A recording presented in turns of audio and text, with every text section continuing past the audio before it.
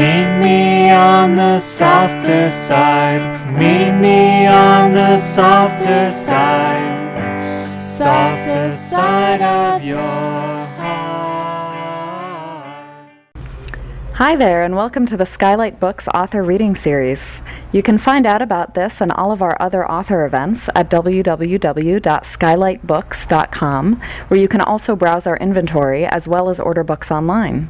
You can also follow us on Twitter or even be our friend at facebook.com.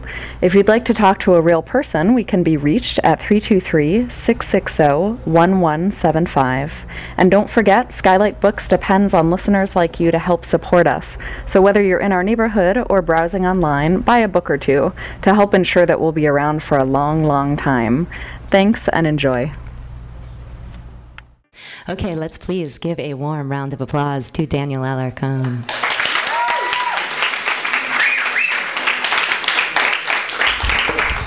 Thank you. That wasn't embarrassing at all. That was great.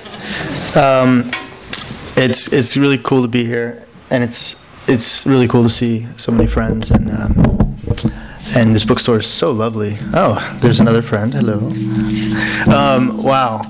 So I'm going to read, I think, from the beginning. I was just telling some friends at the beginning of the evening that, you go and you do readings every single night. And so then sometimes you go, I should stop reading the same section. It's really boring to me. So then I'll just read a different section. And I was doing a reading at a women's college in Massachusetts. And I was like, I'll just read a different section. And I just opened and randomly read chapter 3 that begins with a masturbation scene in a theater. And I just wanted to die. I was like, these poor young ladies, I'll never be invited back to the women's college circuit. Anyway, I'm always welcome on the women's college circuit. Thank you, Leela.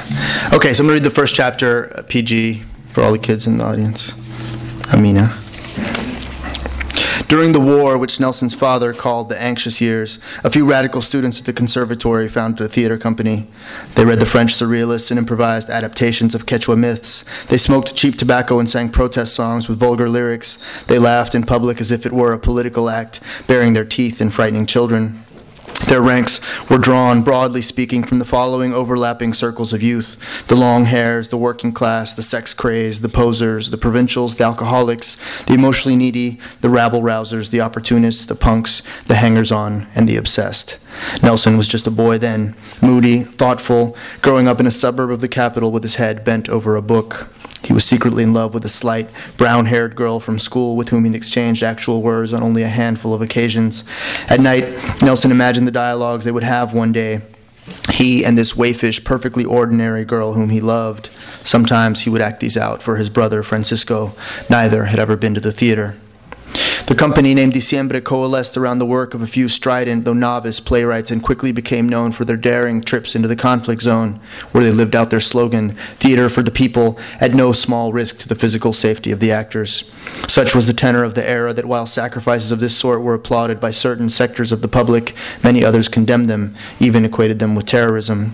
In 1983, when Nelson was only 5, a few of Diciembre's members were harassed by police in the town of Belén, a relatively minor affair which nonetheless made the papers prelude to a more serious case in Las Vegas, where members of the local defense committee briefly held 3 actors captive, even roughed them up a bit, believing them to be Cuban agents. The trio had adapted a short story by Alejo Carpentier, quite convincingly by all accounts. Nor were they entirely safe in the city. In early April 1986, after 2 performances of a piece titled The Idiot President, Diciembre's lead actor and playwright was arrested for incitement and left to languish for the better part of a year at a prison known as Collectors. His name was Henry Núñez, and his freedom was, for a brief time, a cause célèbre. Letters were written on his behalf in a handful of foreign countries by mostly well-meaning people who'd never heard of him and who had no opinion of his work. Somewhere in the archives of one or another of the national radio stations lurks the audio of a jailhouse interview. This serious young man, liberally seasoning his statements with citations of Camus and Ionesco, describing a prison production of The Idiot President with inmates in all the starring roles. Criminals and delinquents have an intuitive understanding of a play about national politics, Henry said in a firm, uncowed voice. Nelson, a month shy of his 8th birthday, chanced to hear this interview. His father, Sebastián, stood at the kitchen counter preparing coffee with a look of concern. "Dad," young Nelson asked, "what's a playwright?" Sebastian thought for a moment. He'd wanted to be an actor when he was his son's age. "A storyteller," he said. "A playwright is someone who makes up stories." The boy was intrigued but not satisfied with this definition. That evening, he brought it up with his brother Francisco, who responded the way he always did to almost anything Nelson said aloud, with a look of puzzlement and annoyance, as if there were a set of normal things that all younger brothers knew instinctively to do in the presence of their elders, but which Nelson had never learned. Francisco fiddled with the radio. He sighed. "Playwrights make up conversation. They call them scripts. That crap you make up about your little fake girlfriend, for example."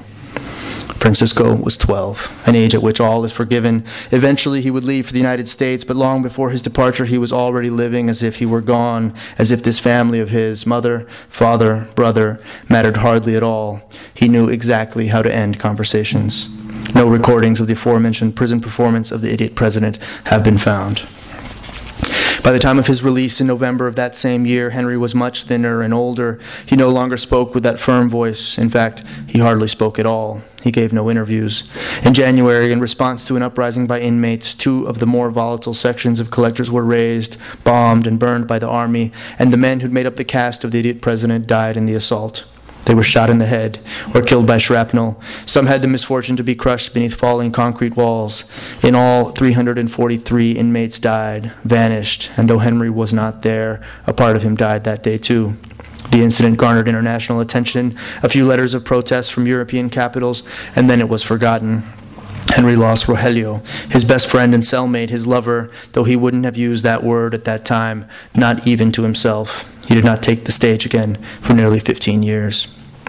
But a troupe must be bigger than a single personality. Diciembre responded to the curfew, the bombings, and the widespread fear with a program of drama-based bacchanals so drunk on youth and art they might as well have been living in another universe. Gunshots were deliberately misheard, interpreted as celebratory fireworks, and used as a pretext to praise the local joie de vivre. Blackouts put them in a mood for romance. In its glory days at the end of the 1980s, Diciembre felt less like a theater collective and more like a movement. They staged marathon, all-night shows in the newly abandoned buildings and warehouses at the edges of the old city.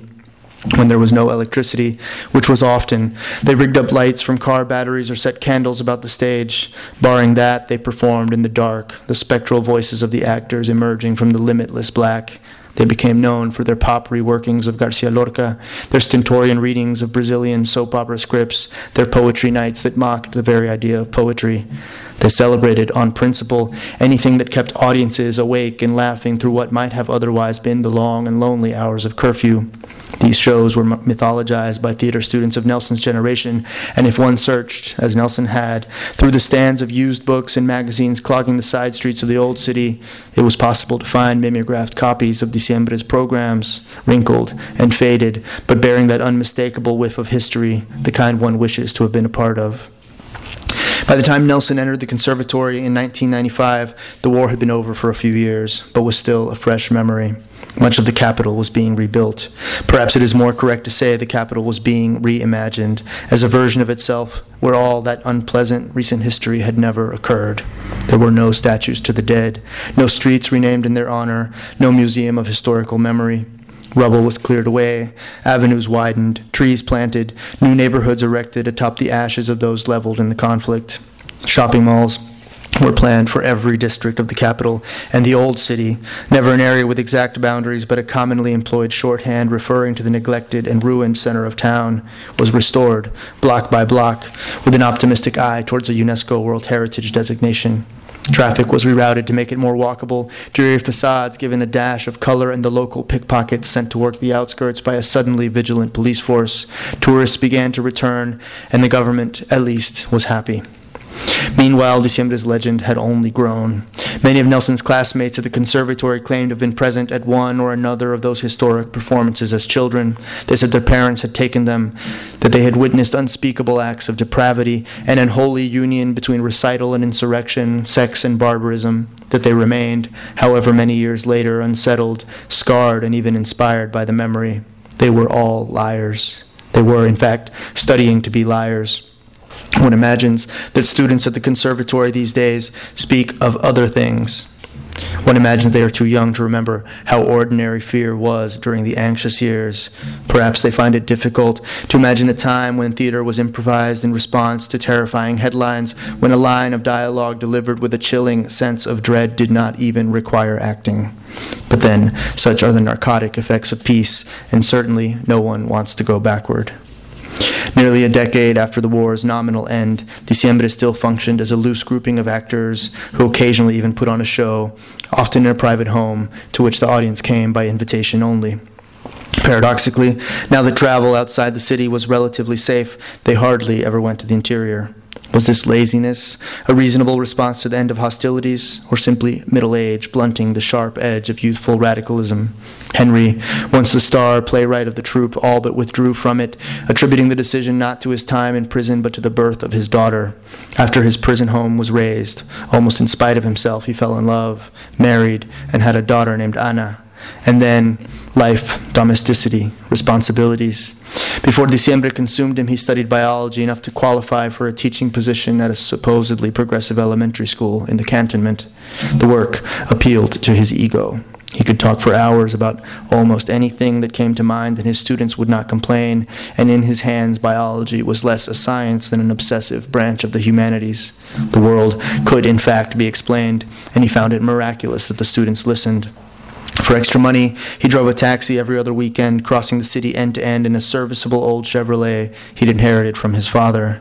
Though he hadn't been inside a church since the mid-1980s, he put a bright red Jesus Loves You sticker in the front window to make potential passengers feel at ease. It was therapeutic, the mindlessness of driving, and the blank, sometimes dreary streets were so familiar they could not surprise him. On good days, he could avoid thinking about his life. Henry kept a giant plush teddy bear in the trunk, bringing it out for his daughter to sit with whenever he picked her up from her mother's house. The bigger she grew, Henry told me, the more his ambition dulled. Not that he blamed her. Quite the contrary. Ana, he explained, had saved him from a mediocre sort of life his friends had suffered to attain. Painters, actors, photographers, poets. Collectively, they are known as artists, just as those men and women who train in spaceflight are known as astronauts, whether or not they have been to space. He preferred not to play the part, he said. He was done pretending, a conclusion he'd come to in the aftermath of his imprisonment after his friends had been killed. But in late 2000, some veterans of Diciembre decided it was important to commemorate the founding of the troupe. A series of shows was planned in the city, and a Diciembre veteran named Pata Larga even suggested a tour. Naturally, they called on Henry, who with some reluctance agreed to participate, but only if a new actor could be found to join. Auditions for a touring version of The Idiot President were announced for February of 2001, and Nelson, a year out of the conservatory at the time, signed up eagerly. He and dozens of young actors just like him, more notable for their enthusiasm than for their talent, gathered in a damp school gymnasium in the district of Legon, reading lines that no one had said aloud in more than a decade. It was like stepping back in time, Henry thought, and this had been precisely his concern when the proposal was first floated. He sighed, perhaps too loudly. He felt old. Since his divorce, he saw 11-year-old Ana on alternate weekends. His students were his daughter's age. They completed science experiments where nothing at all was in play, where no possible outcome could surprise. Lately, this depressed him profoundly, and he did not know why. Whenever Ana came to stay, she brought with her a bundle of drawings tied with a string, all the work she'd done since they'd last seen each other, which she turned over to her father with great ceremony for critique. Unlike his old friends, unlike himself, his daughter was not pretending she was an artist. In that honest way only children can be. This fact filled Henry with immense pride. They would sit on his couch and discuss in detail her works of crayon and pencil and pastel, color, composition, stroke, theme. Henry would put on his most elegant, most highfalutin accent and describe her work with big words she did not understand but found delightful, funny, and very grown up. Post-structuralist, antediluvian, proto-surrealist, aphasic. She'd smile and he'd rejoice. The anthropomorphic strain running through your art is simply remarkable. More often than not, hidden within his daughter's drawings, Henry found a terse note from Ana's mother, which was, in content and tone, the exact opposite of Ana's light-hearted etchings, a list of things to do, reminders about Ana's school fees, activities, appointments, words free of warmth or affect or any trace of the life they had once attempted to make together. The playfulness would cease for a moment as Henry read. "What does it say, Daddy?" Anna would ask. "Your mother. She says she misses me." Henry and his daughter would dissolve into fits of deep-throated laughter. For a girl her age, Anna understood divorce quite well. The revival of Henry's most famous play was timed to coincide with the 15th anniversary of its truncated debut and the 20th anniversary of the founding of the company. When he told Anna's mother the idea, she congratulated him. "Maybe you can get locked up again," his ex-wife said. "Perhaps it will resurrect your career." A similar notion had crossed his mind too, of course, but for the sake of his pride, Henry pretended to take offense. Now, at the auditions, his career felt farther away than ever. Whatever this was, whether a vice, an obsession, a malady, it most certainly was not a career. Still, this dialogue, these lines he'd written so many years before, even when recited by these inexpert actors, provoked in Henry an unexpected rush of sentiment, memories of hope, anger, and righteousness, the high drama of those days, a sense of vertigo. He pressed his eyes closed. In prison, Rogelio had taught him how to place a metal coil in the carved-out grooves of a brick and how to use this contraption to warm up his meals. Before that simple lesson, everything Henry ate had been cold. The prison was a frightful place, the most terrifying he'd ever been. He tried his hardest to forget it, but if there was anything about those times that had the ability to make him shudder still, it was the cold. His stay in prison, the fear, his despair, reduced to a temperature. Cold food, cold hands, cold cement floors. He remembered now how those coils had glowed bright and red, and how Rogelio's smile did too, and was surprised that these images moved him so. For their part, the actors were mostly too nervous or too excited to notice Henry's troubled, uneasy countenance, or if they did, they assumed it was in response to their own performances. Some, it should be noted, had no idea who he was. But Nelson did recognize Henry. He'd heard him on the radio that day, and not long after decided to become a playwright. All these years later, and in many ways, it remained his dream. So what did he say to Henry? Something like, "Mr. Nunez, it's an honor," or, "I never thought I'd have the chance to meet you, sir." The words themselves aren't that important. That he insisted on approaching the table where Henry sat absorbed in dark memories was enough. Picture it, Nelson reaching for his hero's hand, his eyes brimming with admiration, a connection between the two men, the mentor and his protege. When we spoke, Henry dismissed this idea, but I insisted.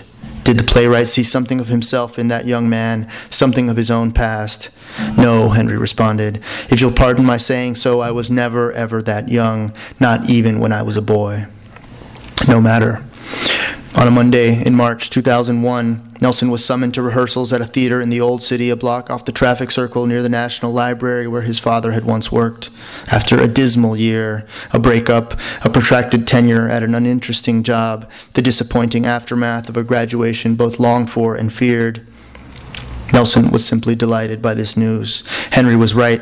Nelson, almost 23, had a backpack full of scripts, a notebook jammed with handwritten stories, a head of unruly curls, and he seemed much, much younger. Perhaps this is why he got the part. His youth, his ignorance, his malleability, his ambition. The tour would begin in a month, and that is when the trouble began. Thank you.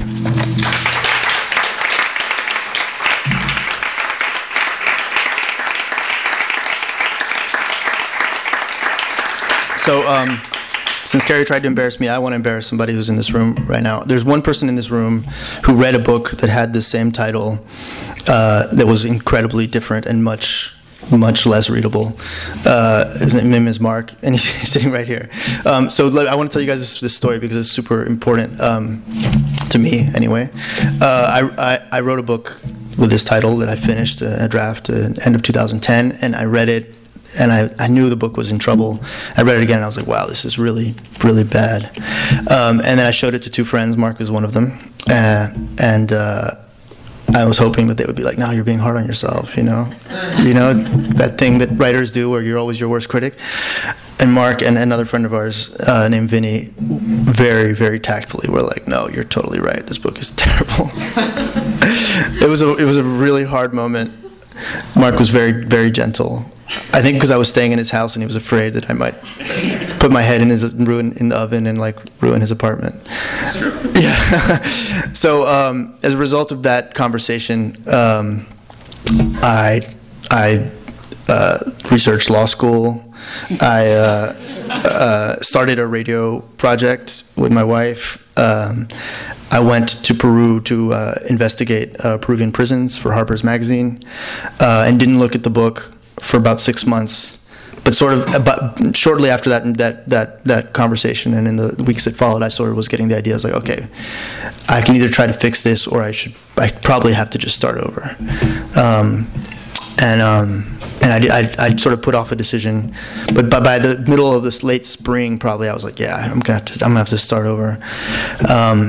And then I went up to the Headlands Center for the Arts, which is in Marin County, just north of San Francisco, and I went there for like 6 weeks, and I had at that point I decided, yeah, I'm going to throw it out.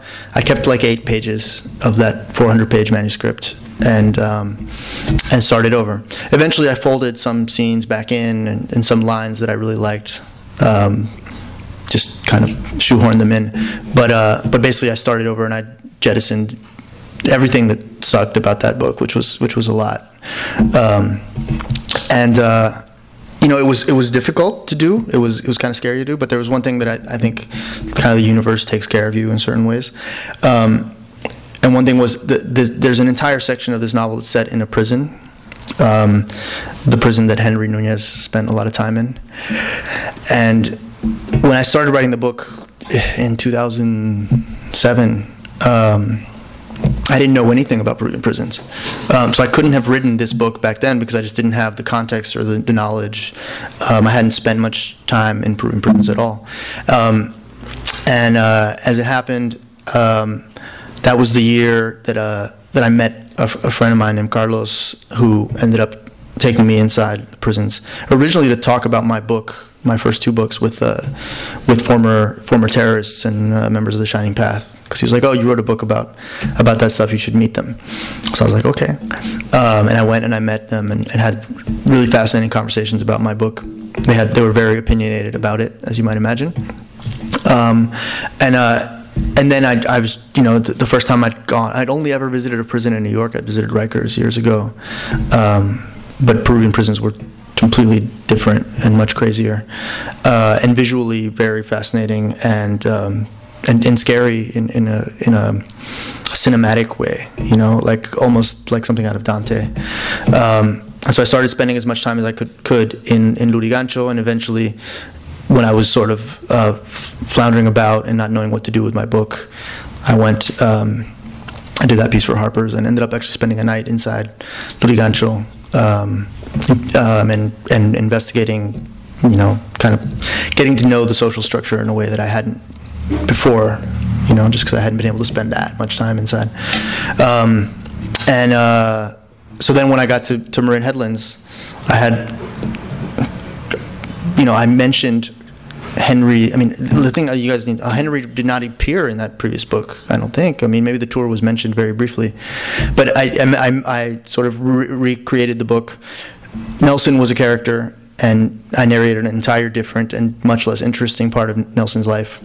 And so when I started working on this, I really got into the tour and his role as an actor, and going off into the countryside, and basically the novel narrates, the trouble that begins once they go off into the countryside, and part of the trouble has to do with Henry's past. Henry Nunez, the playwright, who was in prison, who has all these kind of unresolved traumas from having been in prison years ago and having lost his lover Rogelio, and all the things that happen. So yeah, I was really kind of fortunate, that Mark destroyed me in that workshop and pushed me down another narrative path, and to Skylight, where I ended up. Yeah. I'm happy to talk about any aspect of the book or any other thing that I've written or anything really. But yeah, thank you all for coming. It's really nice to see you all. Don't be shy. Or be shy, that's fine too. Yes? I haven't read the book, so I can't ask you a question about it, but I did read an article that you wrote for Salon about, as a person of Latino descent, how's that defined, and the expectation of that. Yeah. Talk a little bit about that. Yeah, so the question is about an article that I wrote in Le Salon years ago, I think in 2005, basically about what it's like to be a Latino writer. I mean, it's a funny thing because in that particular article, I was it narrates an anecdote. I think I would probably tell it differently. I think I was a little uncharitable to this woman. Basically, there was an older white lady. We were at some benefit for the San Francisco Public Library, and she was just fascinated by the fact that I was Latino and was trying to, she imposed all kinds of ridiculous prejudices and assumptions onto me, and was super disappointed when I did not have those. So she asked me, first she was like, well, your last name, where's it from? And because she was so persistent, I said, well, at first I was just like, well, we're from Peru. And then it got more and more intense because she wouldn't let it go. And I was like, I don't know why I said this, but I was like, oh, well, all the names in Spanish that start with al used to be, Arabic words. And then she's like, oh my God, just like Al Qaeda. And she goes, that is so topical. That was what she said, and I was like, yeah, that is topical. Okay, and then she proceeded to ask me if my parents were illegal. She used that, and how we had crossed the border and all this kinds of stuff. And I was just at first I was like trying to be super polite, and then finally I was like, look, I grew up in the suburbs. We had cable TV. I went to a good school. We had a lot of books in the house. It was awful. It was awful. And still, I managed to grow up to be a Latino writer. It's amazing. And so that's the whole point of the article, was just kind of this idea of what people expect you to be if your last name has an accent on it. But I think it's particularly in the United States. I don't think that in Latin America, you don't have to be, if you're a writer and you're Latino, if you're Latin American in a Latin American country, it's not surprising. And you're not assumed to be like some member of the oppressed underclass, writing books to represent their people, your people. This is not to say, the thing is, it's a story that's very important to tell. And it's a very necessary American story, and it's a story that I celebrate. It just happens to not be my story. And the assumption that it is my story is something that I deal with all the time in different ways. So my first book had I remember people saying, pushback, sort of like, that my author photo, like, you look too white, like you don't look dark enough. Like, people literally said that to me. Or just, like kind of lazy assumptions, like I love Junot Díaz. I love Junot Díaz's work. I think he's, one of the best writers of his generation. But, stylistically and content-wise, we have nothing in common for obvious reasons. But, it's like we're always being compared to each other, and it's like, it's like saying, I don't know. There's any number of sort of parallel, sort of dumb comparisons we could make, that all black writers write the same, or all Asian American writers are, necessarily following the same stylistic, have the same, influences, and I find it kind of silly and sort of lazy. Having said that, the older I get, the less, I wouldn't write that article now. In part because I just don't want to get caught up in these discussions, because I find them kind of boring, and also because the older I get, I just realize that everyone's doing the best they can, and it's like that poor ignorant white woman, God bless her, she didn't mean to offend me. She didn't really even offend me. I just thought it was so ridiculous, like, it's really hard to offend me. I don't really get that offended easily, so I just now I would just be like, I would maybe tell the story to friends and I would laugh about it, but I don't think that I would like make a piece out of it, I enjoyed it, and it's the reason I came. And oh shit! All right, maybe I'll write more of that snarky stuff. I identified with a lot of what you were saying, but it also crossed my mind that at some point, what if you had, fed into the stereotype? I think it's. Well, I have to be. Of course. And the thing was, here's the other thing though. I'd been living in New York, right? When my first book came out, I was living in New York. lived in New York for 6 years. I'd worked in East Harlem and then worked in Central Harlem. And but a lot of my early stories, some of my early stories were set in New York, and they were based around my experiences in New York. They were kind of urban Latino experiences, but they were urban Latino experiences from a guy who had grown up not in New York. Like, I wasn't a New York Latino, you know?